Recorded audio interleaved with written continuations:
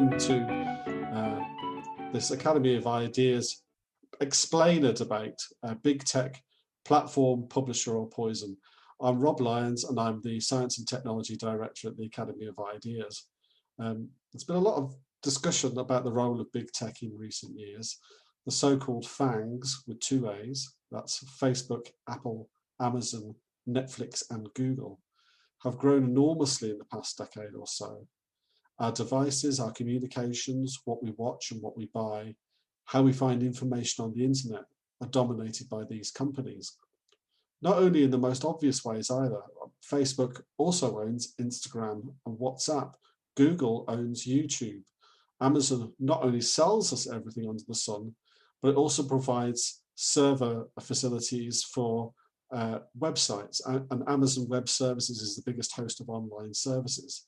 So if you throw in Twitter to that crowd, but as perhaps the leading place online for people to discuss the world, then you've got pretty much an oligopoly of great swathes of everyday life in the Western world, particularly during a pandemic when we can't see each other face to face. And I haven't even mentioned Microsoft. So the power of these companies and the way they use our data has long been a cause for concern. A sitting president of the United States can be kicked off their platforms, as can an Ofcom regulated radio station, Talk Radio. The wrong information can be labelled with a warning or even removed.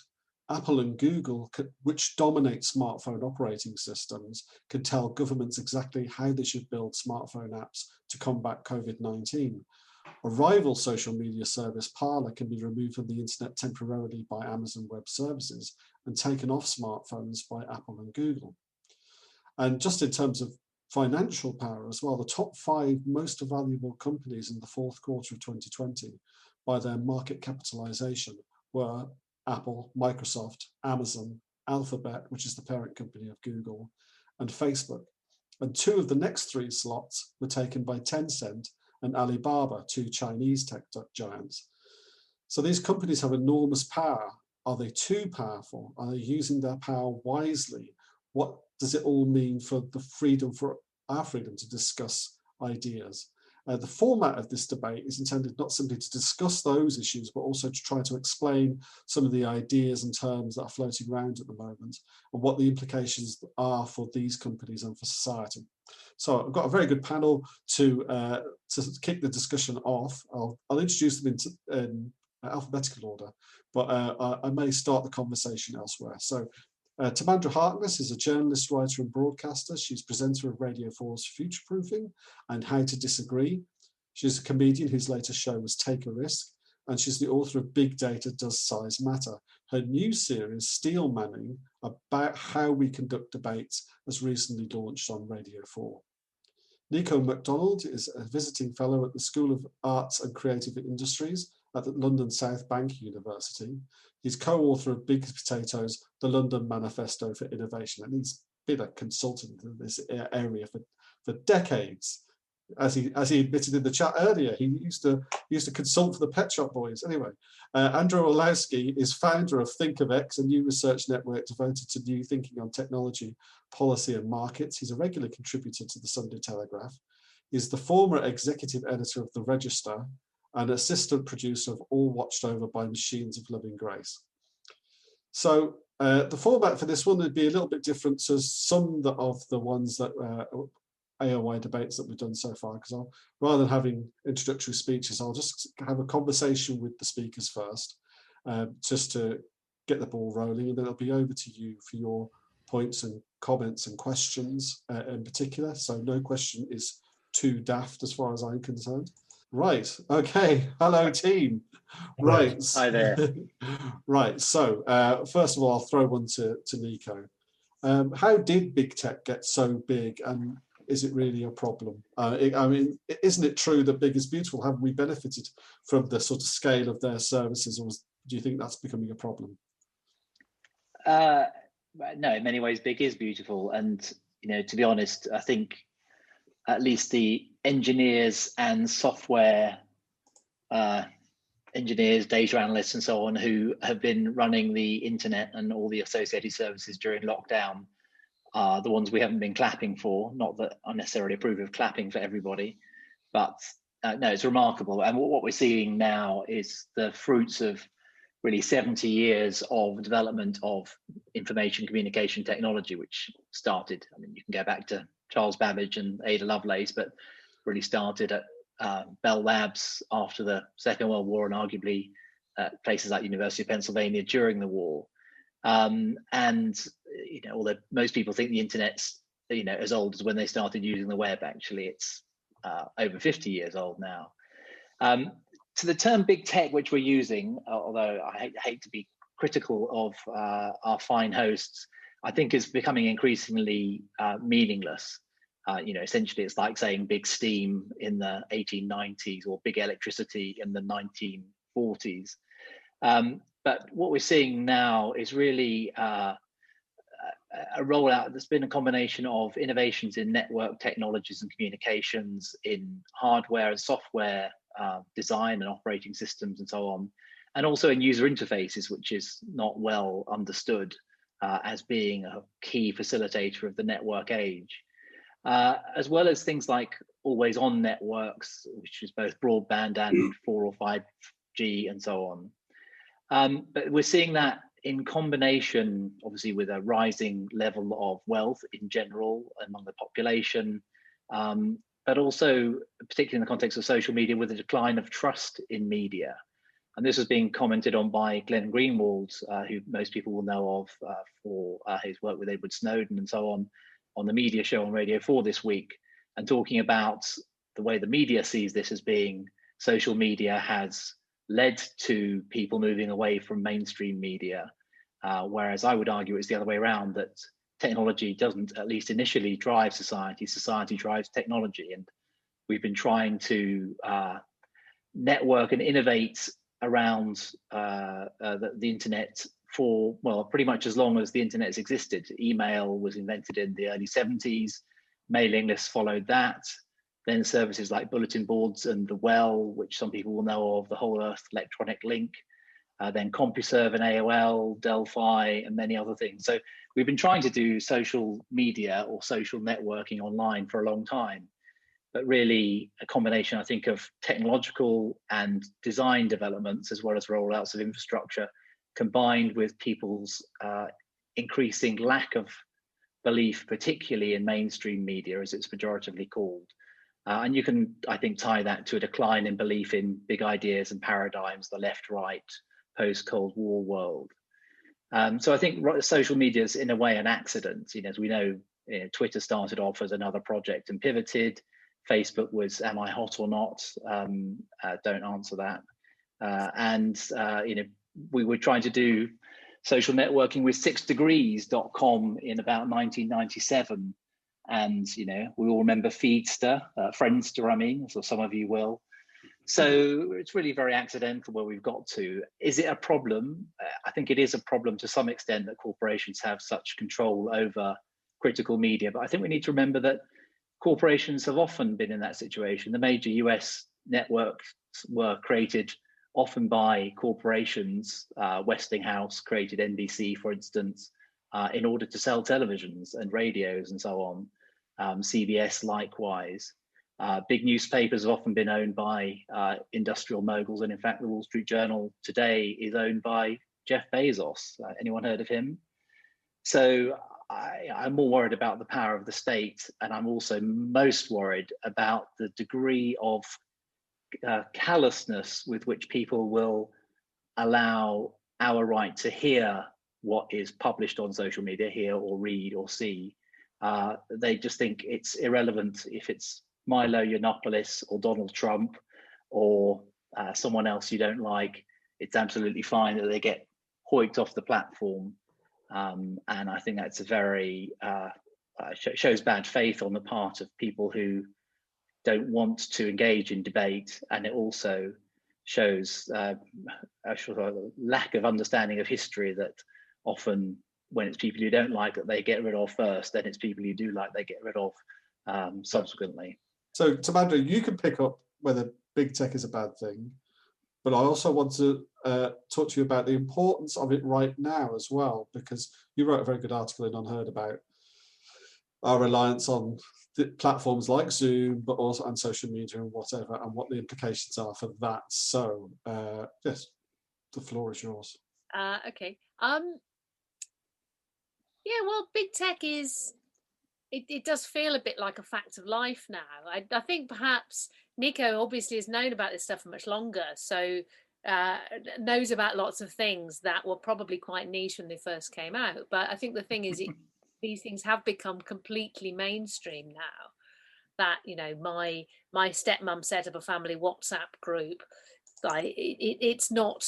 It's no longer something for people who are technically minded. It has become the default way that we all connect with each other. And I think when I was looking at this really before COVID came along and lockdown happened, and it was striking how much of our everyday interactions, not only with institutions or with the news or with entertainment, are now conducted through. God, I've been upstaged by many things in my time, but never by cables before. Our relationships with institutions and businesses and news and entertainment do by default tend to happen now through digital media. And there's a couple of differences from what went before. I mean, you can look at news media, for example, and say, well, yeah, but in the early 20th century, most people in the UK, for example, read a paper that was owned by one of, I think, 4 men. So it's not like there was a proliferation of sources of information and points of view necessarily, and that was top down. So, you picked your paper, but then you got the same thing in the same order as everybody else who read that paper. Whereas now we pretty much all have our own individual channel for news and entertainment, and that's partly curated by algorithms going, oh, you liked this, so you like that. It's partly curated by who you happen to follow or interact with, and partly by your own tastes. So we all have these very individualized relationships through the technology, and not only with institutions and news and media and entertainment, but also with each other. So we have this, if you like, this flat peer-to-peer network of interactions, and there are very positive things about that. I mean, if things come up through the broadcast channels or through newspapers and somebody wants to dispute them, there is a ready-made platform out there, a number of ready-made platforms, and you can come out and say, well, no, we don't accept this way of looking at the world. Maybe we have data of our own that we want to share with you. Maybe we have another story. And one thing I think is happening is simply that there's a new kind of public space, which is digital, and that is being negotiated. So, the fact is that anybody does kind of have access to it, certainly immediately, and that is a kind of mass participation, a mass access to platforms, which is, I think, quite new. I mean, probably the newest thing since, I don't know, maybe the 17th century, when pamphlets were being printed and censorship was removed for a while and anybody could print anything and do it. And there was a lot of literacy and so on. But the flip side of that is that relationships through digital media are, I mean, I don't want to kind of fetishize the being in person in a room, because here we are having a perfectly good meeting on Zoom, but I do think there's something special about being in a room with people. There's something very unsupervised and spontaneous, and I think, setting aside for a second what big tech and or the government can do to censor and control and remove people from those public spaces, which is really important to discuss, but there's also something about the way of interacting through media which is atomizing, which is isolating, which gets in between you and the other person by virtue of being more controllable. Because if you have conversations with people all the time through WhatsApp or texting, which a lot of us do even before lockdowns came along, you can think about what you're going to say. You can have a little think about what the impact's going to be. If you're in a room with a person, you spontaneously talk and you see what the reaction is. Maybe it's not quite what you planned, and you deal with it. And you do have to deal much more with the mess and unpredictability of yourself and fellow humans. And so I do think that's something that's changing society. and also is a response to changes in society. I mean, I think Nico's right to say it's not driven by technology. Technology is adapting and developing to respond to what we want to do as humans. And I'm afraid one of the things we want to do as humans is to back off from the unpredictable and the messy, and feel that things are a bit more controllable and a bit more mediated. And that's one of the things technology is doing. So I hope I haven't taken us too far off the main topic, because I do think it's important to talk about things like freedom of speech and whether big tech has too much control over what are de facto public spaces. But I also think that there are kind of subtle and important new things about social relationships which shape the technology just as much as the technology shaping the relationships. Right, okay. Andrew, hello. Can we hear you? Can you hear me now? Yes, yes. Oh, okay, so respond to any of that, but also it'd be good to move on to this platform and publishers thing towards the end of your comments. Perhaps, I don't know. Sure, yeah, sure. Well, I noticed Nico's, I think, really nice list of innovations in internet and social media technologies kind of stopped around 25 years ago, which I think is has been a huge issue for me in my writing and research, is that innovation in this space really stopped. I mean, with about in the 80s or 90s, that's when the last protocols were developed. This is important because we'll come into this in a moment, but there's a distinction between, I'm chatting to Nico in Tamandra on the telephone.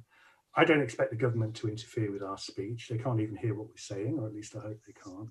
Whereas we're now talking in public, and what we do is very visible, but we have this kind of peculiar wish, which I think is a human desire and should be fulfilled and isn't being fulfilled, of being able to sort of direct and control our own speech much more. The problem with the lack of investment and innovation in the internet has been that the protocol stopped in around the mid-90s. What you then got was private kind of fiefdoms, plantations, if you like, Twitter, Facebook, which through the network effect aggregate a lot of innovation that would have taken place in another, normally. So telephone networks, our social media isn't more like WhatsApp, it's much more like Twitter, where speech is tolerated and then suddenly arbitrarily people are thrown off. I mean, I think a lot of people got a shock when Trump was deplatformed last week, but he was a part of this great wave. I found it quite cowardly, really, because it's like he's dead and now they're jumping on the body. That's very brave. I also heard of, Republican candidates having their insurance revoked. It was this great wave of revulsion against, Trump's brand of conservatism. And I think social media got caught up in that. But one of the consequences of the lack of innovation is that we're looking at Twitter, but we're not talking to each other via a federated network, a distributed network, like the telephone network, that the government really wouldn't have any interest in peaking at. And to be honest, somebody like a telco doesn't really have any interest in censoring us either. What we've got then is kind of large private plantations, and they're trying to resolve this impossible line, which is they're effectively responding to whoever shouts loudest at them last, and they'll respond to that. But I don't think there's a happy medium. I don't think they'll ever resolve it. And in terms of I'm always optimistic with technology because we're just at the infancy of the internet and so much hasn't been invented yet. Not only that, but a lot of what was invented in the period that Nico talked about was thrown overboard in an attempt to get it working, and we now realize we have to get it back. If you're curious what this might be, you're looking at it. There's a fraction of a second delay in all our video, where it should be completely real time. And putting that in place is extremely difficult and kind of the next big war between China and America. America doesn't really have a plan how to do it. China can do telecoms much better now. It's actually thought about this stuff we've not wanted to think about for 25 years. But back to the issue of publisher, I mean, they're walking this line, which is, it's impossible, and impossible for them and impossible for us. What happened was that laws were created, a legal framework was created in the late 90s through the CDA, Communications and Decency Act in America. And I must say, I'm wary of citing this, but I have to because it's what the rest of the world copied effectively. I'm wary of citing it because there's a very important American context of the First Amendment underpinning this. But it was a very, I thought, wise law at the time, which was essentially a get out of jail free card from vexatious litigation, which would have crushed small internet companies. And that kind of allowed a lot of experimentation and growth with what kind of business you can do and what you can host and so on. And that's been under intense pressure because American courts have always put the First Amendment first. So I think it's wrong to think of the internet as being an unregulated space. It's specifically regulated for speech, which makes Twitter's behavior kind of interesting in that context. But it's also, and I must draw attention to the Backpage case, which is when the first holes in this started to appear. Courts have been so keen to uphold the exemption from CEA that the Backpage case came up, and this was a documentary in which it was an atrocious case of trafficking, in which the Backpage classified site was doing all it really could to facilitate the trafficking and abuse of minors. And the court said this is one of the most repulsive cases we've ever heard. It was raised by 3 minors, 3 girls. One had been beaten 800 times. And the court said, I'm sorry, there's nothing we could do. Now, this network was closed down, but it wasn't closed down through internet laws. It was closed down through existing laws that were there. So a small hole was then punched in it about 2 or 3 years ago with a specific exemption for sex trafficking and so on. Then Trump arrived and said, noticed that conservatives were being pushed off the network and Trump supporters were pushing out. And he said, well, just get rid of the whole thing. And that's kind of where we are. I mean, just briefly, I don't see a happy resolution to this. Normally, I'm optimistic, and usually there's some kind of technological innovation, which we haven't tried yet, and there's lots of those, and federated networks that look much more like a telephone network. Or there's some economic model, and again, we haven't tried lots of those either. And I'm very happy for kind of things to be at breaking point, because I'm personally disappointed if in 50 years' time we haven't kind of blown up the internet and then rebuilt it at least about 3 times. We shouldn't be precious about what we've got today. If it wants to be resilient, we have to keep trying new things. But I'm not optimistic because I think the forces that are lined up against free speech are not going to be swayed by technological or economic or legal things. It's going to be solved in the long run by having really resilient children and an education system that produces really robust and resilient children. I'd like to hand it over, but I think it's a problem for some of us, but not for others. But there are certain kind of fields where you can't speak freely, and this is where I'm interested. To be free, we have to feel free. And if you can't speak freely in your workplace, for example, are you free? So yes, this idea of platform and publisher was seen as a progressive thing at times to allow. Oh, sorry, we've got lots of people just jumping in there. If you could put yourself on mute. All right, okay. Sorry about that. Right. I think it's a really interesting example of some of the challenges that we're dealing with. Yes, indeed. Right. Okay. Sorry for the expletives and etc. and that. So, Nico, please carry on. Respond to the discussion so far about publishers, and all that sort of stuff. Well, I mean, I was interested in, a number of interesting points that both Andrew and Timandra have made. I think there's an interesting phenomenon as well. I think Timandra's picked up on the idea of people being sort of isolation, and I think we could argue there's a sort of broader phenomenon where we tend to cleave towards technologies which are, reflect our own kind of social sensibility and not interacting with people. That sort of neutrality of social media has a certain appeal. There is also an issue that, and this picks up, I think, on what Timandra was saying, that we're in a society where I think it's really interesting that's happened in politics. If you go back 50 years in politics to the last time America was on fire, it was a very political time. But although we have a very political society ostensibly at the moment, politics is no longer really about changing the world. It's more about asserting your identity. And I don't just mean identity in the traditional sense, but identity in the sense of my politics is my identity. And we know that in the United States, if you're blue or red, you know, that breaks up families, it breaks up, you know, relationships with people and so on. Similarly, in the UK, are you leave or remain, or now are you, well, lockdown or anti-lockdown maybe? And these things are not really susceptible to rational argument and the influence of actually looking at the real world.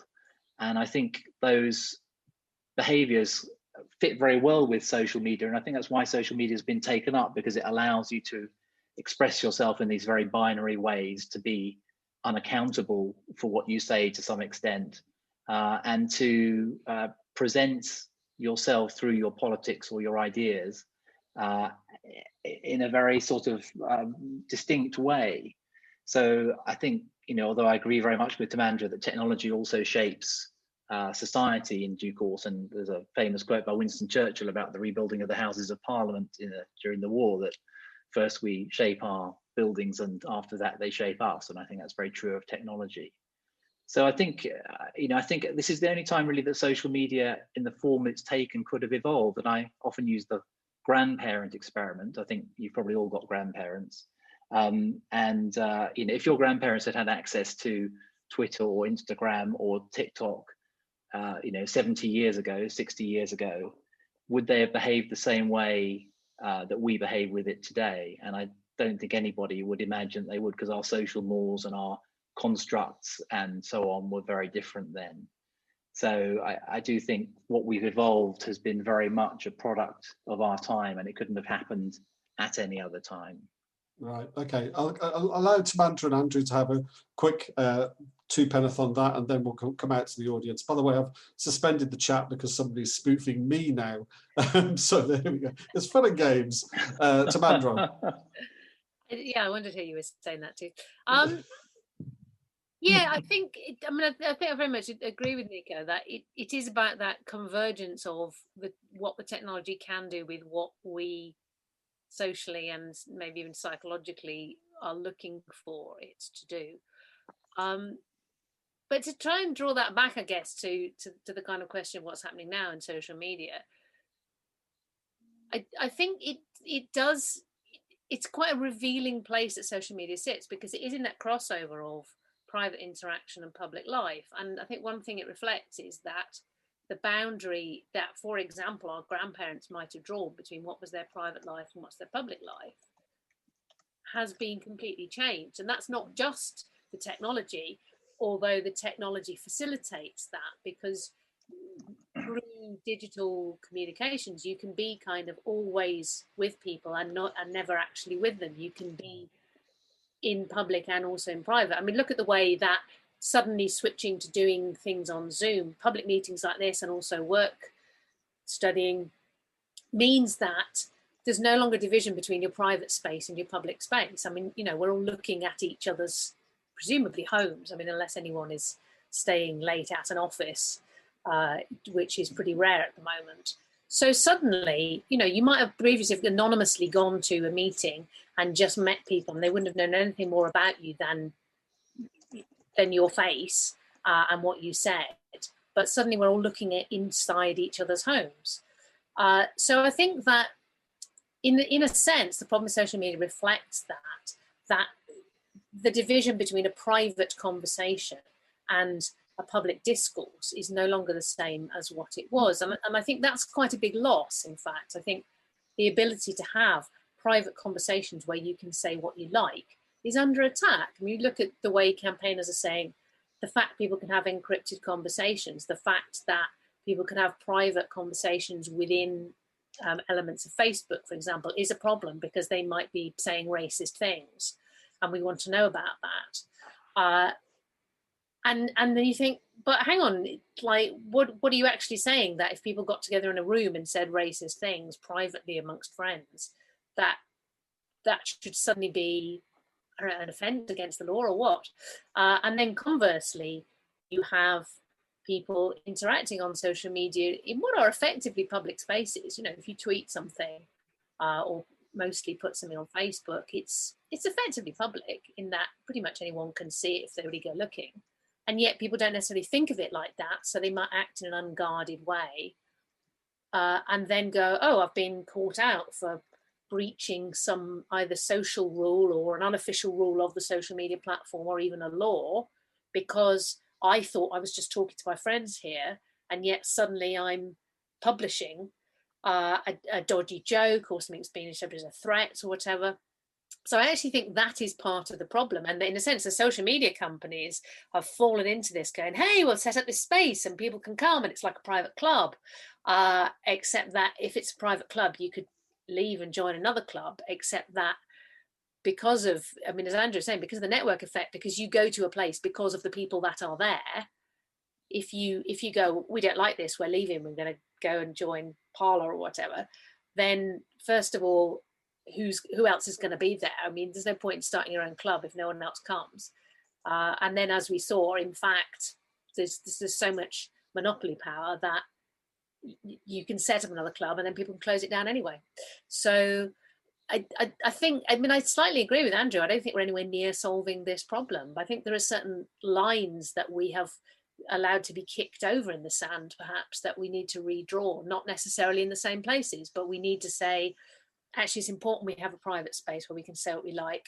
Actually, it's important that we have a public space where we can say what we like, short of actual threats, because we need a space of public discourse, and there isn't really much space for public discourse apart from the digital space. So if not that, then what? Okay, right. Andrew, quick thoughts from you, and then I'll go out to the audience. Yeah, I was going to actually start with this anecdote, is that I don't know what each of your very first memories are when you were about 2 or 3. You know, that kind of primordial swamp at the back of your brain where there might be a shape or a moment. But one of mine is quite specific and it's quite bizarre. I was around 2 in a friend's house with my mother when I shouted something across the room to her, and I was startled to discover that people in the same room could hear what I was saying. Up until that point, I thought when you looked at somebody in the eye, which of course none of us can do on Zoom, when you look somebody in the eye, nobody else in the room can hear you. And it's a bizarre thing, I don't know, thought I'd throw that in there, but I wonder how much of the problems we discuss with social media might be solved by having that kind of sophistication, which we don't have in real life, because surely technology should be building lots of things we can't do in real life. Just a quick memory. I mean, I was in Silicon Valley in the early 2000s when the social networking bubble came up, and before then everyone was using, as Nico said, chat and so on. And I remember some of you might remember Howard Dean's run for the Democratic nomination in 2004. He's running in 2003. It was around the time of the Gulf War. That fueled such an optimism with progressive types that they really thought that this was their tool and they could transform politics with it. What I was really hearing was that here's a kind of a magic lightsaber that will save us. It will do some piece of magic, that will the coalition building, the act of persuasion that effective politics needs, reaching out to people who don't necessarily agree with you and building those really strong coalitions to make lasting change. They always talk about lasting change, but I don't think they know what it means.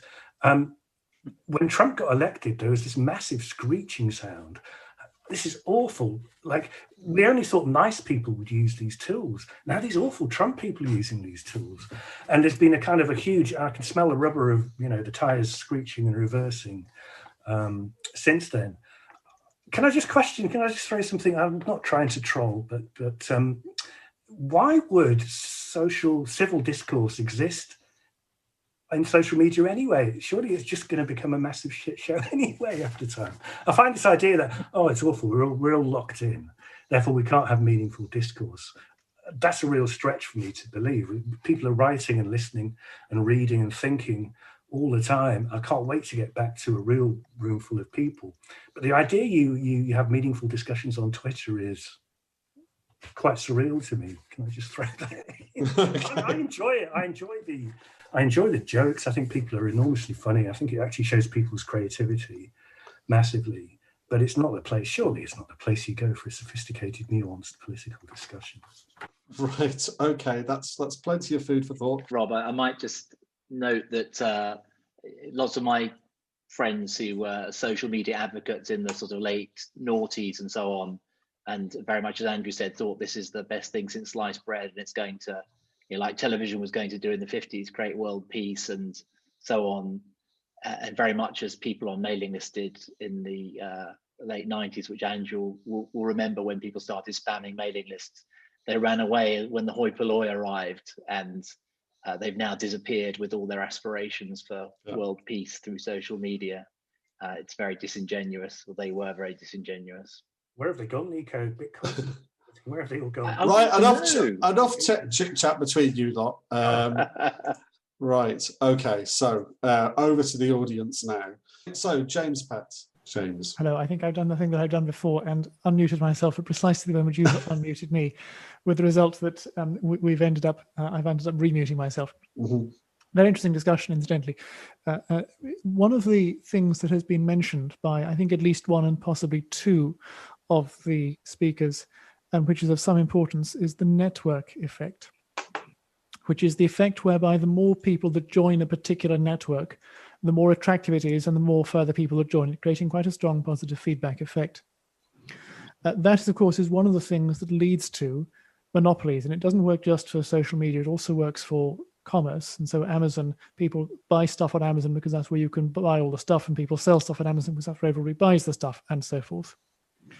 One of the things that supports the network effect, and in many ways is necessary to support the network effect, is what's popularly termed, but I think wrongly termed, intellectual property.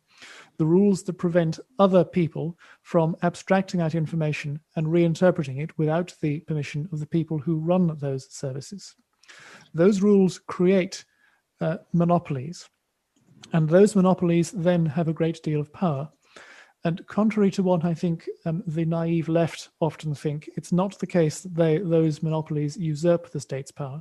Rather, those monopolies and the state collude to exclude other people who want to exert power. And that is a particularly severe danger. Is there much, therefore, to be said for seeking to undermine the mechanics, such as so-called intellectual property, by which monopolies can be sustained, rather than by doing things which merely enable one kind of centralized power to overtop another? Okay, brilliant. Thanks, James. Emma Gilland, if you'd like to. So I want to first of all say that I don't think it is right that obviously everything's going on with censorship, but I think, as Timandra kind of touched on, there was a time when social media, before I started really using it, but it switched from what was more a private space to a public space. So my point is, are we asking too much for social media not to be regulated? Because it's now given a lot of people a lot more power to influence other people. And is this really what free speech, when it was first defined, was really meant, that people should be protected in having this much influence? Or is the issue more that it's then filtrating down and affecting what is seen as acceptable and what people can say in like everyday life? And just kind of your thoughts on that. Okay, brilliant. Thank you very much indeed.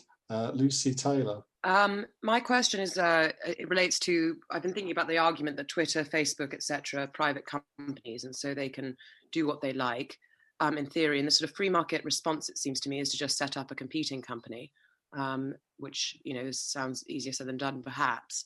But I read an article about Tim Berners-Lee's planning on setting up a new internet, and I was just wondering what the speakers thought the possibilities were and the scope of setting up competing, be it a whole entire internet or just simply companies to compete with Twitter, Facebook, and so on, that don't rely on platforms like the App Store to be accessed.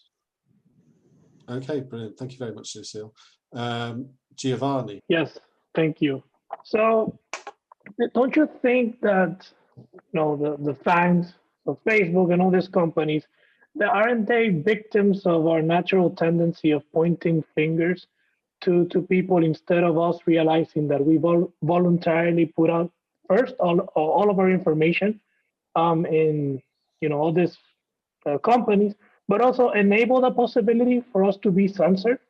And all of this is rooted into that we do not read into the terms of agreements, but nonetheless we go ahead and we cry a little bit when we see that we're being censored and our information is being public.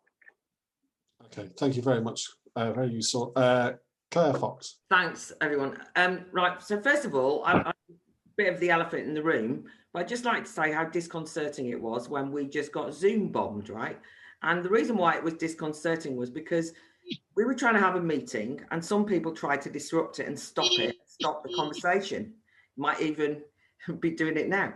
And then we had to suspend the chat because we weren't able to carry on because it got hacked. And the reason I'm saying that is because I think there is a sort of frustration because we have this technology, we want to be able to use it, and then stupid things like that happen. And it feels to me a little of that has happened in relation to what's happening with Twitter and Facebook and YouTube in terms of people's frustrations. That I thought it was interesting that Andrew said, why would you expect there to be civil conversation on Twitter? And he said, I'm looking forward to real life debates and, going back and writing articles. And there's a lot of things being written. But actually, for millions of people, it's become the only place they can speak.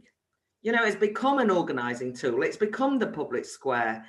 Politics doesn't afford much else. And therefore, if you might only have a few hundred followers on Twitter, but you can interact with people who are famous, or you can say what you think to your few hundred followers. You can join in these conversations.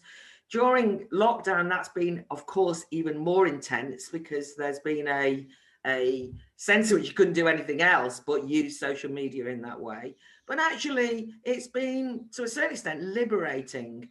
And people have met, people may or may not know, but somebody died who recently of cancer, and the outpouring of grief for her on Twitter was somebody called Nikki Sticks. And most of us had never met her, but I felt as though I knew her, but because for the last 4 years, I've had a lot to do with her on social media. So I think we're underestimating the psychological hit there's been of having that taken away, of just feeling that the 1 or 2 places that people felt they had. Now, of course, I understand technically it's owned by private companies, and why should Twitter have to tolerate me or, or trolls, or they can decide what they want. We can all say that, but it doesn't take from the fact that yet once more, for ordinary people, I don't mean Trump losing his platform, but for ordinary people, the spaces that they have had access to express their views have now been basically shut down, and they're being told to shut up.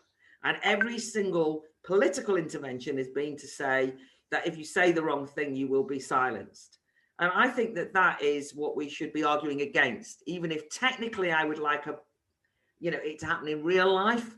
It doesn't mean that this hasn't had a big political impact on people. And it's driving then, just the final thing, everyone in that kind of camp, as it were, who was so frustrated, simply seem to be going onto other platforms that are more encrypted or more hard to close down.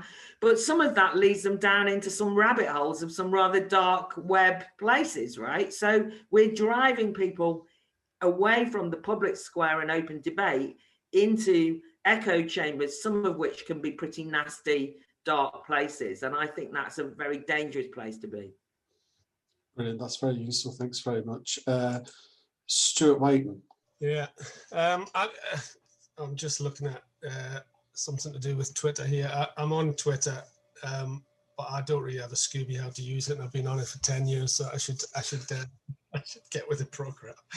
But I'm mentioning Twitter because this was sent to me. I was a bit shocked with the Twitter thing with Trump, I must say. I wrote an article about it, knowing absolutely nothing about big tech, but in a bit of a kind of panic way, I suppose, in terms of, it does seem that having stood on street corners selling newspapers for what seemed like half of my life, you do think Facebook and things like this are great because you can potentially have an audience that sprouts around the world and so on. And the extent to which this can be regulated, and the extent that it is regulated, I think that's worth perhaps bearing in mind. How much can it be regulated when there's billions and billions of people on it? I'm not entirely sure. But anyway, I'll just mention this because it surprised me. This is somebody got in touch with me who wants more censorship on Twitter and Facebook, and you'll understand why I want to read it. So she sent me this tweet. So there was this tweet which she made a complaint about, and the tweet says, there is a virus that is 1,000 times more deadly than COVID-19, the white virus.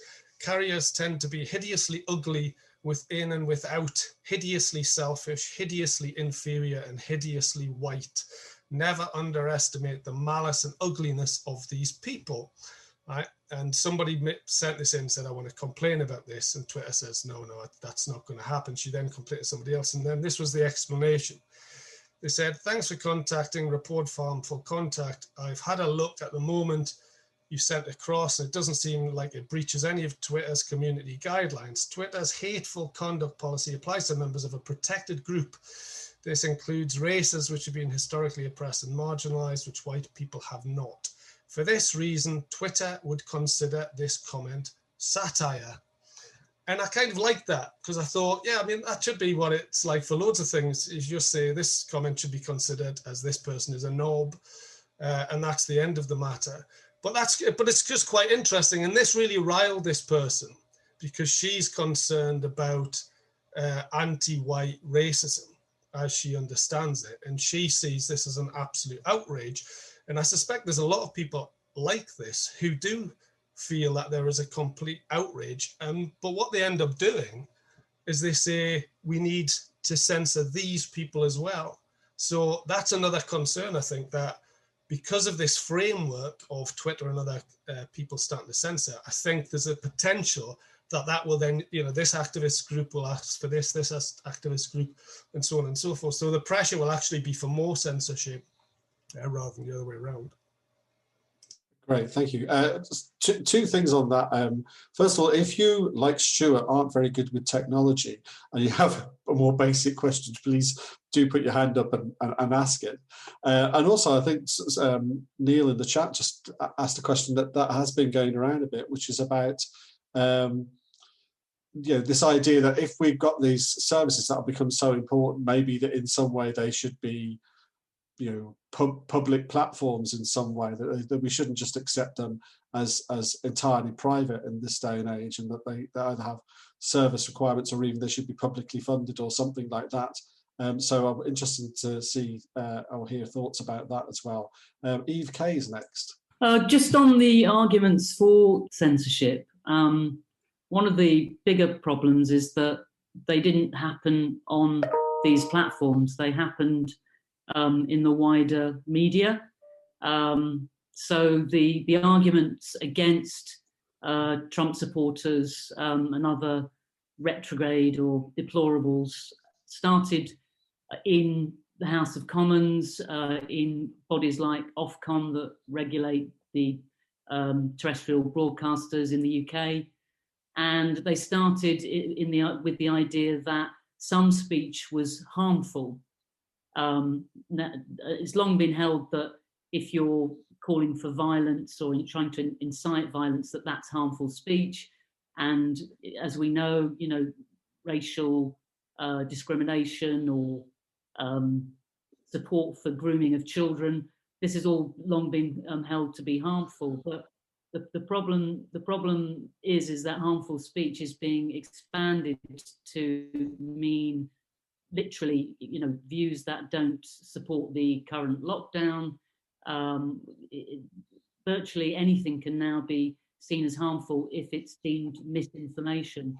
So in effect, alternative political voices are being censored on the basis that they are harmful. And that very much started outside of big tech, outside the platforms. And therefore, any discussion really about the squeezing of discussion and debate on the major platforms also has to take into account it's out there in the mainstream, and that's kind of where it started. Okay, brilliant. So what I'm going to do now, while people start sticking their hands up again, is come back to the panel. So I'll start with Andrew this time. So just any thoughts or reactions to what you've heard so far? Thanks very much. There are some great questions there. I'll start with Eve. I think that's a fantastic point, and maybe one I didn't make very well. But the forces that you describe are coming externally onto social media.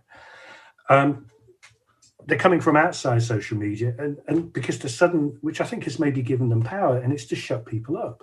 And this is a new kind of political discourse, and you win by expelling your kind of opponent rather than discussing it, by expelling them or silencing them or cancelling them. This is quite external to, I mean, I guess this is one of the prompts of the discussion, but I don't think it's something they'll ever resolve. Claire's made a really interesting point, and it's a good one, that if we're not debating in public, we disappear down rabbit holes. That's a really interesting point. I think they'll be there anyway. I think there's a lot of kind of merit to what she said, where people withdraw entirely, but I don't think I think this is something that can't be resolved, and Twitter will be either more bland or just as anarchic in 20 years' time. But what we'll prefer to use looks a lot like WhatsApp with a public channel. I think that's what things will look like in 20 or so years. There's somebody raised a point, and I've found it quite hard to comprehend, is that the tech giants are built on intellectual property. So if we destroy it, their power will ebb away. Sorry, gentleman there, James. I think there's been a century long prejudice against the individual. The Enlightenment rights are individual rights, and one of those rights, universally recognized human rights, is the property-ish right in your creations. Tech giants' hegemony today has nothing to do with intellectual property. In fact, they've spent 20 years destroying the individual's right to take their goods to market. In fact, if there's an ideology or a kind of an economic ideology we have in common, it's that digital content has zero value. Therefore, they can profit from it by aggregating it. And I mention that because I don't want to add to the prejudice against individuals by destroying their rights, which is precarious and barely surviving as it is, copyright. I think it should be strengthened because the rights of the individual should be strengthened. And there are already moves, I won't go into them here, that this should be taken away, and there should be group rights. Not just individual rights of speech, but group rights, which is I find a very sinister and dark turning. But that leads into quite a hot debate on whether you should have a property-ish right in the data you create. And I think this leads into, I'm sorry I didn't catch your name, but Tim Berners-Lee is working on the assumption that you fundamentally do own, you have a property-ish right or a property right in the data you create. And therefore you should be able to monetize it, you should be able to withdraw it. It's yours. I mean, you've created it. Why on earth would it not be? And currently there's a kind of an enormous debate with kind of the intelligentsia and academia on one side saying, oh, it's terrible. You poor things, you wouldn't know what to do if you owned your own data. A very kind of paternalistic, patronizing argument. And many of us, and I'm certainly one, will say we fundamentally do own our data. We own our words. Even Twitter doesn't dispute that what we post there is our copyright. We own it. And I think there are kind of really interesting new models to be created. You'd join a union, for example, and you'd get a check at the end of every year if you do a funny photograph. You get nothing for, you can have 50 million views, you get nothing for it at the moment. So just back to James's point, I find it, we've seen the almost entire destruction of the creative class, if you like, because copyright has not been respected by the tech giants. So to say they've built their fortunes on it, I think is bizarre. I think Tim Berners-Lee is a compromised character because he's funded by the tech giants, but kind of since Trump, he's sort of made noises that he doesn't really, like the way social media is. It's toxic, how awful. I would support his work, but I would also support very strongly the right that we own what we do. Okay, Timandra, your thoughts? Okay, I think I'll come back on a couple of points which are kind of related, really. I mean, I was really struck by what Claire said about the danger that for a lot of people, social media are their only access to the public square, their only access to anybody beyond their immediate family and friends, maybe hearing what they have to say, which, as I kind of hinted earlier on, I think is in a sense a new development and a good thing. and that if you drive people out of a public aspect of that by saying you can't say that you thought that was a joke, but we thought it was a threat, whatever, we're going to suspend your account because we don't like what you said, then you drive people into niches. But I think that there is a more general danger about the kind of fragmentation of public space into these digital silos and into people's individual, if you like, self-chosen channels within this public forest. And that is that especially in the circumstances that we're in right now, where literal physical public spaces and everyday informal interactions are very difficult and curtailed, that conspiracy theories thrive because there is absolutely no brake on you going down a rabbit hole and finding things which you may start off with perfectly reasonable skepticism about some discourse that you've had from politicians or mainstream media or whatever, and then you go off down a rabbit hole until you are actually thinking, oh no, I'm not going to get vaccinated because Bill Gates is going to inject me with a microchip, which come out broadly seems crazy, but actually there's probably a lot of intermediate stages which are relatively reasonable one from another. And if you don't have a public space in which to other people to say, come on, it's like, it's one thing to say, I don't think those figures mean what you say they mean, and another thing to say, COVID is imaginary, Bill Gates is trying to inject you the microchip, the lizards are in charge. So I think this is all, it's an extreme compounded form of the same problem, but I think it is a real problem, and that it's important to have a public space. So to come back to Emma's question about, well, there's a difference between ordinary people interacting on a kind of equal basis and a few, if you like, influencers, celebrities, figures with a huge following who can have a huge influence. And if they were in a newspaper or on television, then there would be regulations about how truthful they're expected to be. Perhaps even if they're broadcast, that they're expected to show some objectivity and balance, at least in theory. And on social media, there isn't, because they are regarded as just an ordinary person with an opinion, even if they have 4 million followers who treat them as an oracle. And I think that's one side. And the other side is the very genuine thing, which is a lot of people will say, well, I went on social media and I tried to have a civilized discussion about this important issue, and I was so piled on with people insulting me or threatening me or just being really horrible to me that I gave up and I went away because it was impossible. And you say you're for free speech, but my speech wasn't very free because I ended up having to fight off goblins, trolls all the time.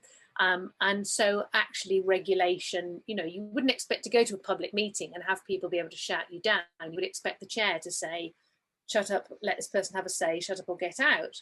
And shouldn't social media also do that to let civil discourse happen? And I think there's a real problem, because although fundamentally I think it's about the freedom of people to hear things, it's not about my freedom to say so much, it's about other people's freedom to hear and make up their own mind.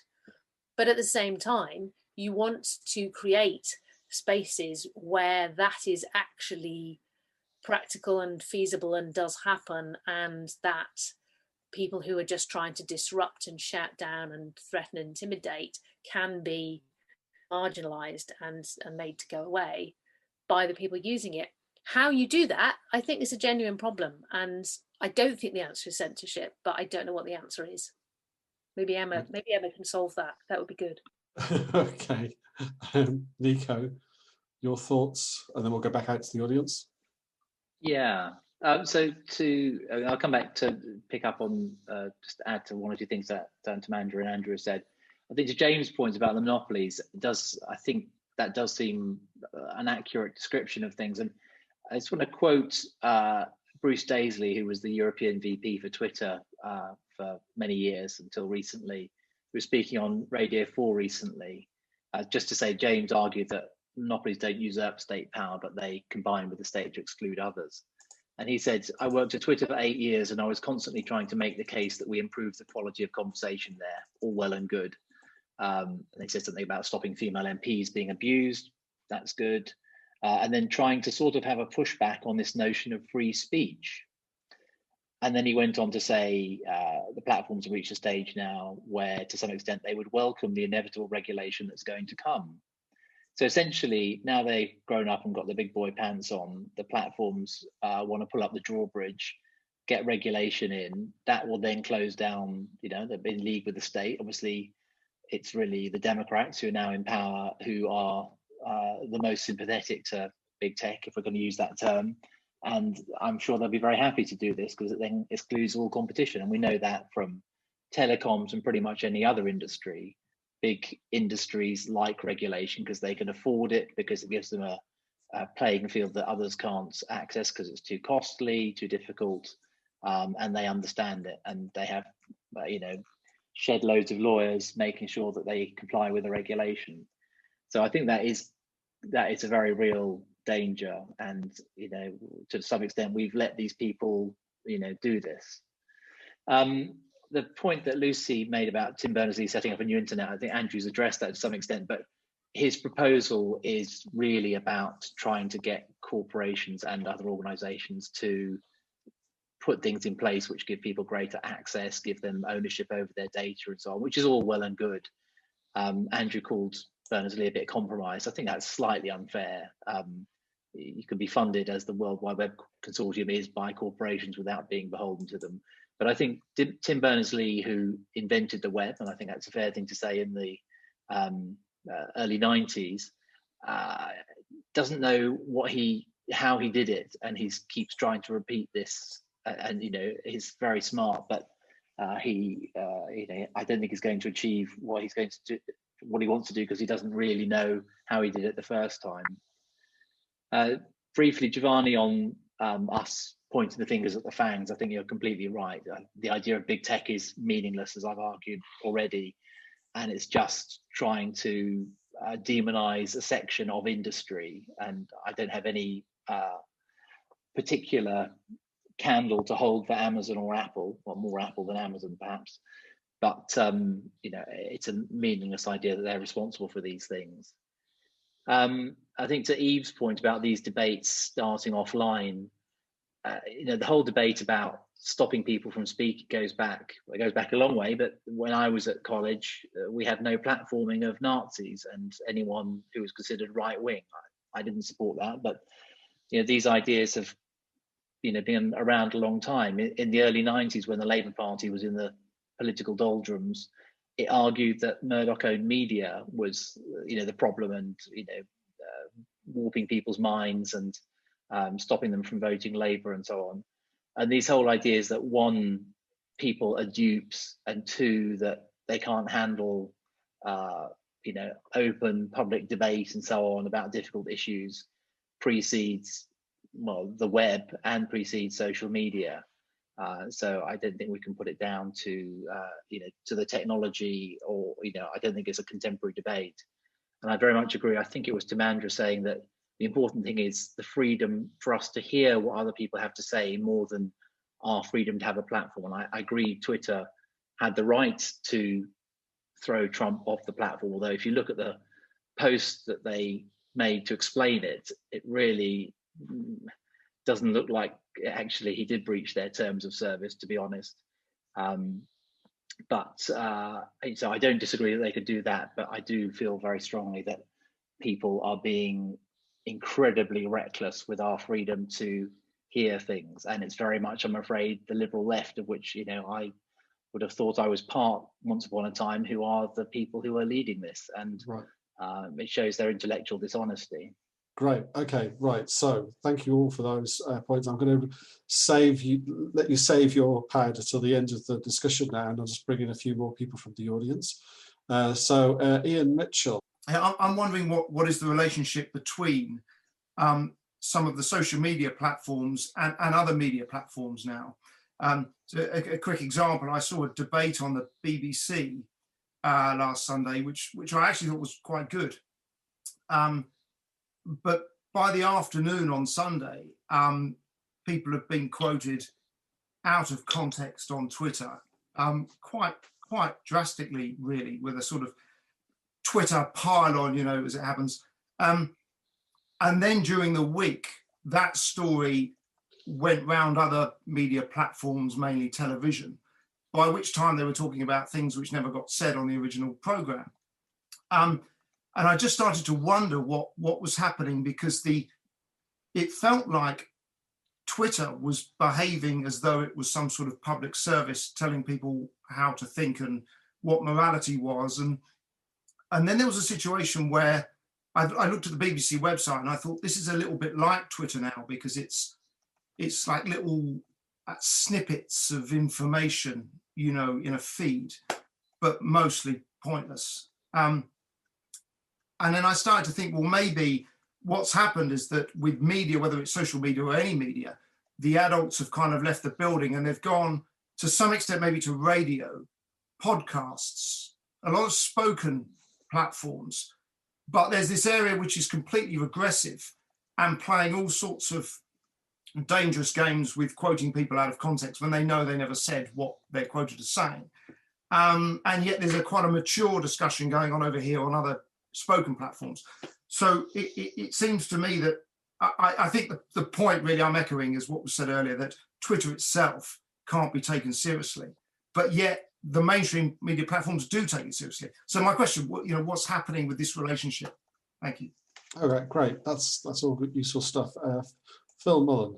Pick up on or go beyond what Eve was saying, which I thought was very important. I think you know, both Andrew and Nico and Tamandra have all commented on it in different ways, but the fact that what's going on in social media and all the sort of regressive things that are happening, particularly the censorship, can't be located within those companies themselves. It's a reflection of broader trends that predate that. And I think that's very important when we come on to this question of what can be done about it, because we can all agree that these companies are extremely powerful, that they control the public square, and that they've done something which is reprehensible in terms of crossing the line as they did a couple of weeks ago. But in terms of looking at what can be done, the consequence of what Eve's saying is also that there is no fix within the social media world itself, right? That there is no solution there. And I think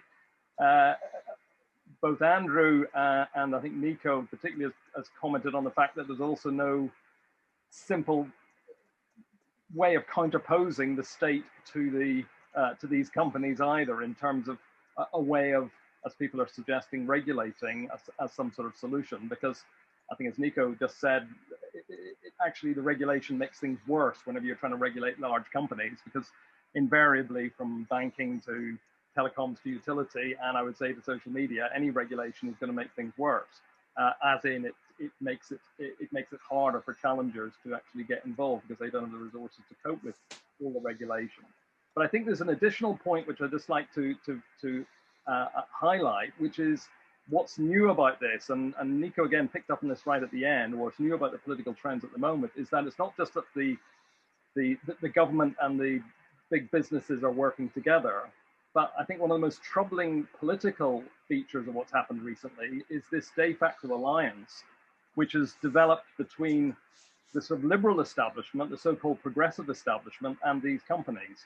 Because if you look back at it, it's been in America, it was the Democrats, particularly the radical wing of the Democrats, AOC and et al., who have been the ones who've been calling for Facebook and Twitter to censor Trump and Trumpists and populists and anybody with whom they disagree. And in a sense, by doing that, they have been expressive of outsourcing state censorship, in a sense, to the private sector, and also giving what these private sector companies are doing moral authority. So I think that indicates in a new way just how false and dangerous it would be to call for anybody from the right or from the left to try to regulate these big companies. I think my conclusion is the only cure for the dominance and the abuse of dominance by big companies is ironically a free speech and a free press. Because it's only if you expose their dominance and how they are doing things which are regressive that you have the possibility then of creating that sort of debate where people put pressure on them, and you do create the circumstances where competitors can grow up.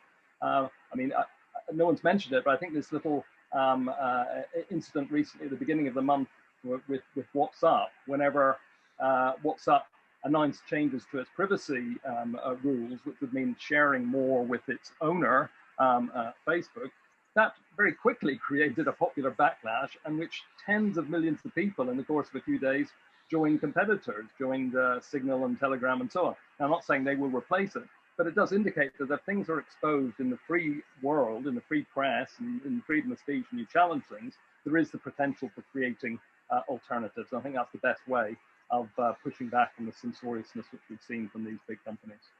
Mm-hmm. Yeah, I mean, I think that's true. I mean, there was quite a little bit of a kind of campaign last year on Twitter about people saying we're all off to Parler because we don't want this kind of censorship, which sounds good. And I joined Parler to see what was going on.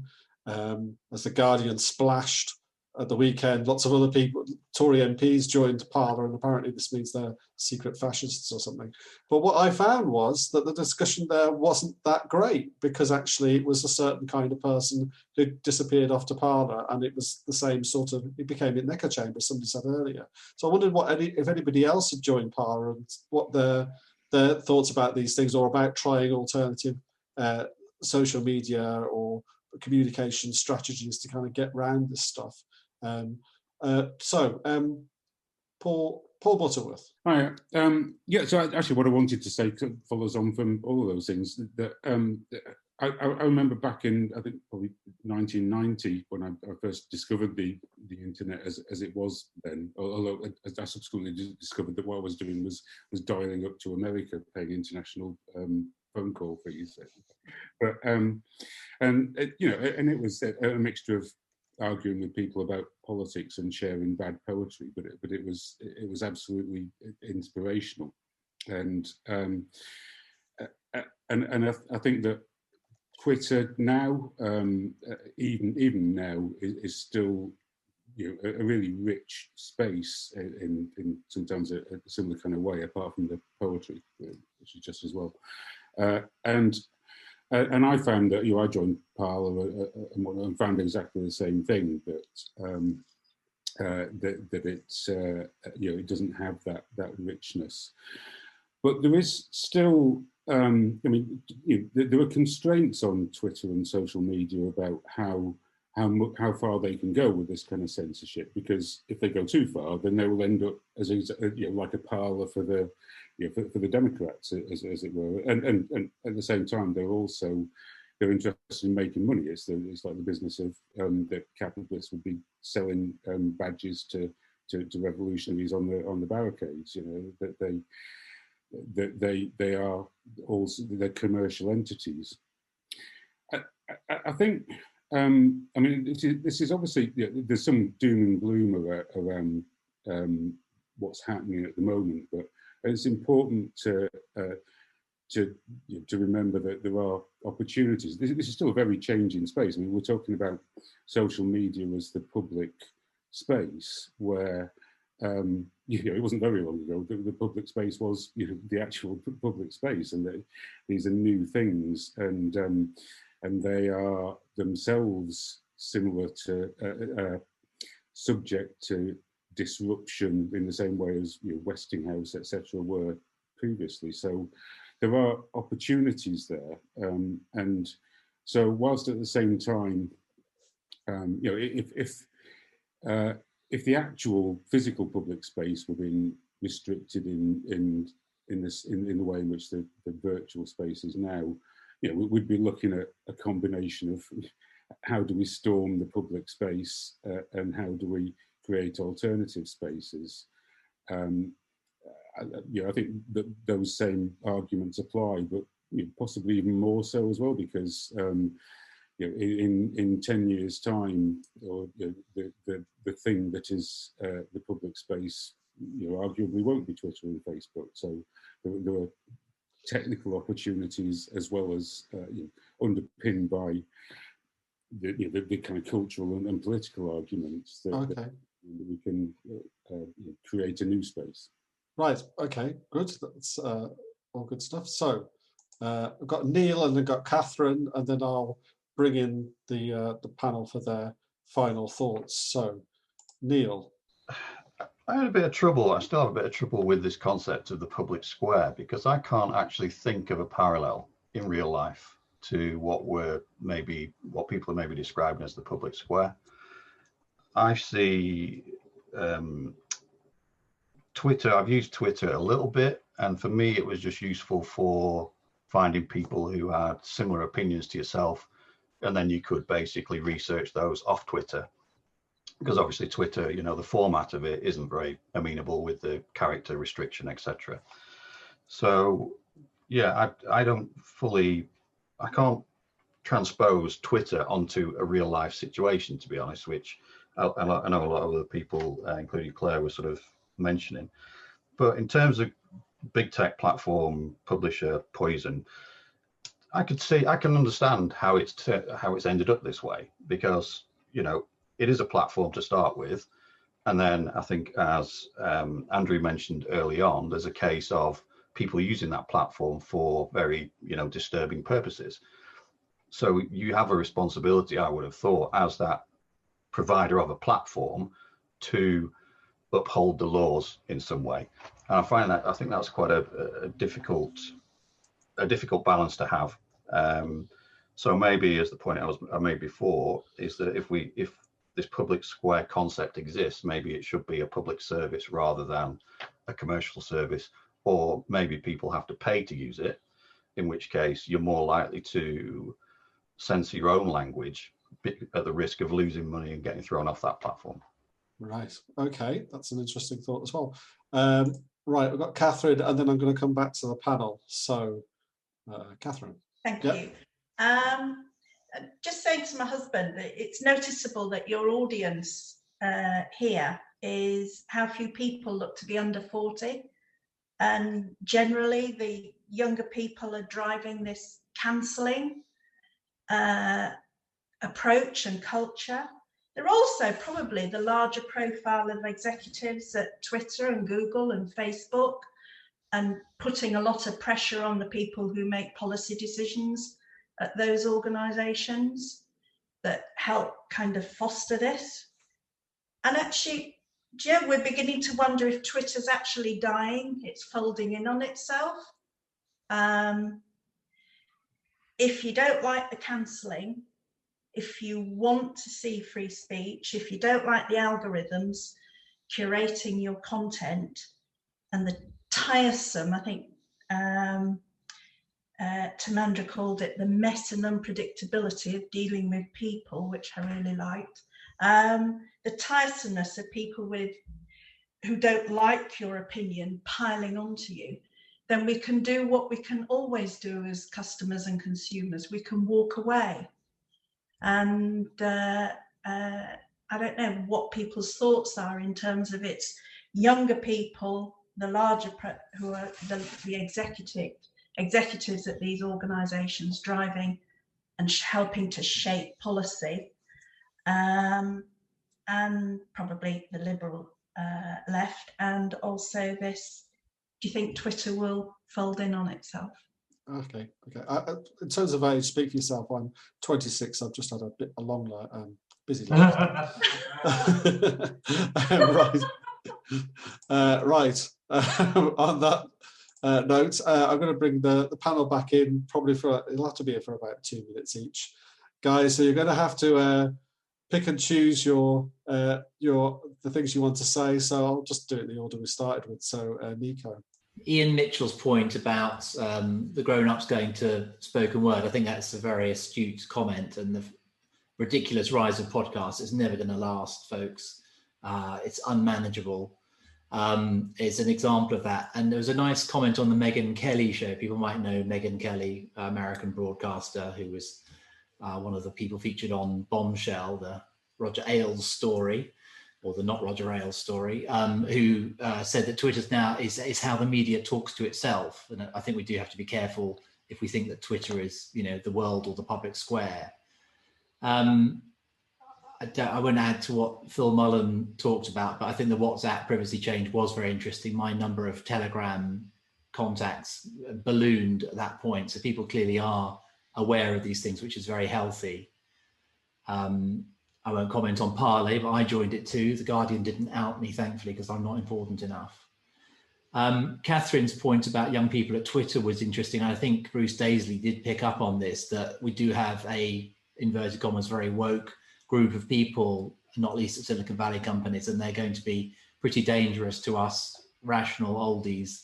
And I'm obviously not one who talks about snowflakes, but it is a worry. I just winding up, I'd just like to just raise two things. Andrew's talked about the idea of federated social media services, which is the idea that we might create standards which are public and open, and anyone can build a social media platform and they could interoperate, very much like email does and like the telephone that Andrew talked about does.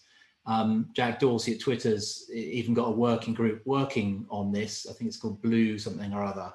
So there is a possibility that, and it's advantageous for them because then they don't have to be responsible for regulating things. So I'd just like people to think about the idea that maybe we could do what we did with email, which was closed in the 90s, and then we opened it up so everybody could interchange email and nobody was in charge of it. And then I'd also like people to think about the idea that could we go beyond what social media does to create a way in which people could really augment their own intelligence and knowledge and collaborate using social media type tools, but to increase human intelligence and potential. And I think, Andrew's talked about the idea that the internet is in its early days. The potential for knowledge sharing and real knowledge creation and collaboration is very much in its early days. And we need better than Twitter and Parley and all the rest of them. We need real human to human augmentation using the internet. Okay, thank you very much. Clearly there is a need for an unwoke social media platform for older people. I'm going to suggest Zimmer as the brand name. Right. Andrew. Yeah, hi. There's some really good comments there. Can I just pick up on a couple because it's only fair to. Regulation is coming because there's the feeling that these giant tech companies are not accountable, and I don't think that's unreasonable. Just treat it as an opening negotiating position. I see no object in principle to an online harms bill because there are a lot of online harms, but we have to preserve the freedom people have to speak about politics and speak politically and not be monstered by it. I feel we're actually in for a decade of monstering. Joel Kotkin did a wonderful interview, I think it was Austin Williams Book Club. I recommend everybody goes to see it. I've been reading him for about 8 years and writing about him and talking to him about these things. Very class-based issue, but he describes the Democrats as the party of the tech oligarchs. And I think a couple of you might have kind of mentioned the same thing in a slightly different way, but it's the same point. They don't have the moral legitimacy to win an argument, so they're going to use the social networks to kind of push through an agenda. Where this fascinates me is that high status opinion, there's a huge gulf between what people are allowed to express. You can see this in opinion polls, and you can see this in real life votes, where people will tell the opinion polls to something because it's a high status opinion to hate Trump, high status opinion to be anti-Brexit, and people will lie to a pollster, and then they'll go into the privacy of a voting booth and actually express what they believe in there. So that's a diminution of the public sphere right there. But what's coming down the pipe is high status opinion has got so many terrible ideas, ranging from ripping out your boiler to eating insects. This is just derisory stuff. Now, how far does high status opinion try and push this through on social media? Now it's kind of got the reins with the Democrats. I just can't wait. Somebody mentioned there's a huge gap between Twitter and real life. Boy, is that ever true. And I think another thing Kotkin said was that gave him some hope for and optimism, was that people were kind of leaving higher education, which is essentially the most state-regulated industry there is. And it relies solely on accreditation, but people have this intellectual curiosity. They're going to find out about philosophy, about religion, about morals and so on, offline. Now, once these get accredited, I think that kind of the clerisy that Kotkin talks about, high status opinion is really going to be challenged there. Maybe we don't need the internet to do it. Maybe it can help. But that's that kind of, that's where I'd look for change. Oh, by the way, one thing, I'm surprised nobody's brought this up, but And Ofcom published a new code on hate speech, and I just checked the date while somebody was talking. The date for the press release is Thursday, the 31st of December at 11:39 p.m.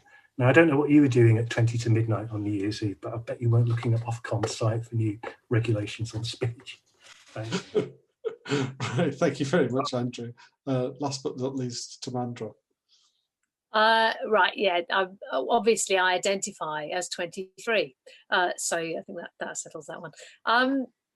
Yeah, I think it's a really good question. Well, what is this mythical real life public space that somehow exists or existed out there that social media has taken over from? To some extent, it never existed, did it? I mean, not in the sense that absolutely anybody could go there and have a civilized public discourse about no matter what in an unbridled way. I mean, there were demonstrations, there were public speeches, there was the Speaker's Corner at Hyde Park.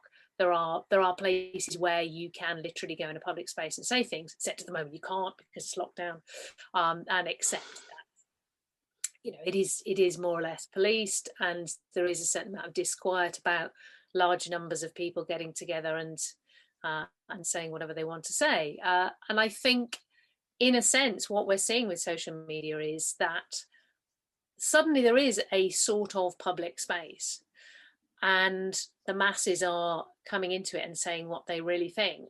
And in many cases, just saying the things that people would have said in private and not even really particularly aware that you're now saying it in public until maybe suddenly somebody looks at their follower count and goes, oh, actually thousands of people are paying attention to this, or I now have a YouTube channel and 1 million people just watched my whatever it was.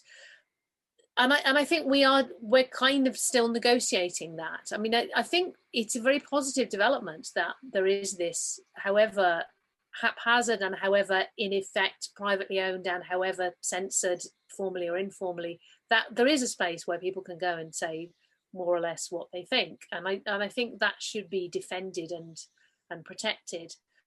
I mean, actually, of course, in real life, a lot of what we think of as public spaces are either just not even public; they're actually privately owned. They look like a public space, but if you go there and start setting up a stall and giving out leaflets, some security guard will come and say, no, this is private space and you have to leave. Or even if it is public space, the local councils increasingly will come and say, there's a bylaw and you can't do that. So, again, there's no kind of paradisical real life public arena where you can go and be yourself and do anything. All these things actually take some defense and some pushback. So, I mean, what is the answer? No, regulation. I mean, personally, if it's a choice between unofficial censorship exercised by a private company in Silicon Valley or a code of law that has to be debated in Parliament and then passed by MPs, I'd rather go for the latter. But it's still censorship. I still don't think it's anything positive to argue for. I really take the point. I can't remember who made it, that what in effect is happening is that censorship is being outsourced, so nobody has to be accountable, but it happens anyway. And the idea of harms, which is this very nebulous idea, and you're basically saying to companies, you must not allow harm to happen in your digital space, otherwise you'll be punished, is a recipe for chilling and clamping down and preemptive suppression of debate.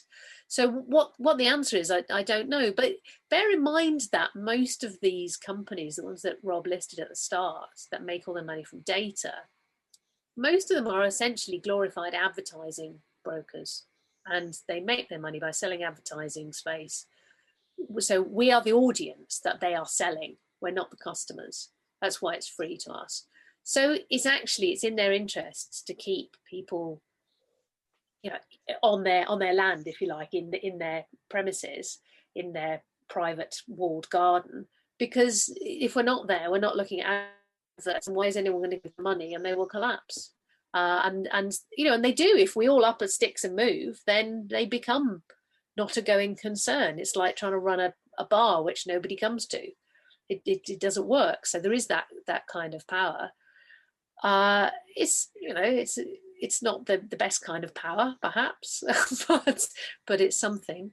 But I think in a sense we're in the infancy of this genuine space for public free expression, and we should keep defending it and pushing at its envelope. But really, the urge to censor, the urge to control, the urge to say you can't say that's not an acceptable opinion, comes from outside the technology, and that's really where we have to look. So I'll finish there. Okay, thank you very much. Thank you all to all of our speakers and to all of you who've chipped in the course of the discussion, and apologies again for the disruption. But that we have been organising these debates on Zoom for nearly a year now, and that's the first time that's happened. So normally we do manage to have very civilised and interesting debates, and if you would like to support us in that process, then the link is in the chat to go to academyofideas.org.uk/support and give us a donation, and hopefully that works, because apparently somebody said that it hasn't worked for them when they've tried to donate, but we'll sort that out straight away. And yes, so thank you all very much for all of that. We have, if you want to catch up with the things that we're forthcoming in terms of Academy of Ideas debates, then do visit our page at academyofideas.org.uk/events, and hopefully there'll be more engaging stuff for you to enjoy there as well. And until then, that's the formal end of proceedings.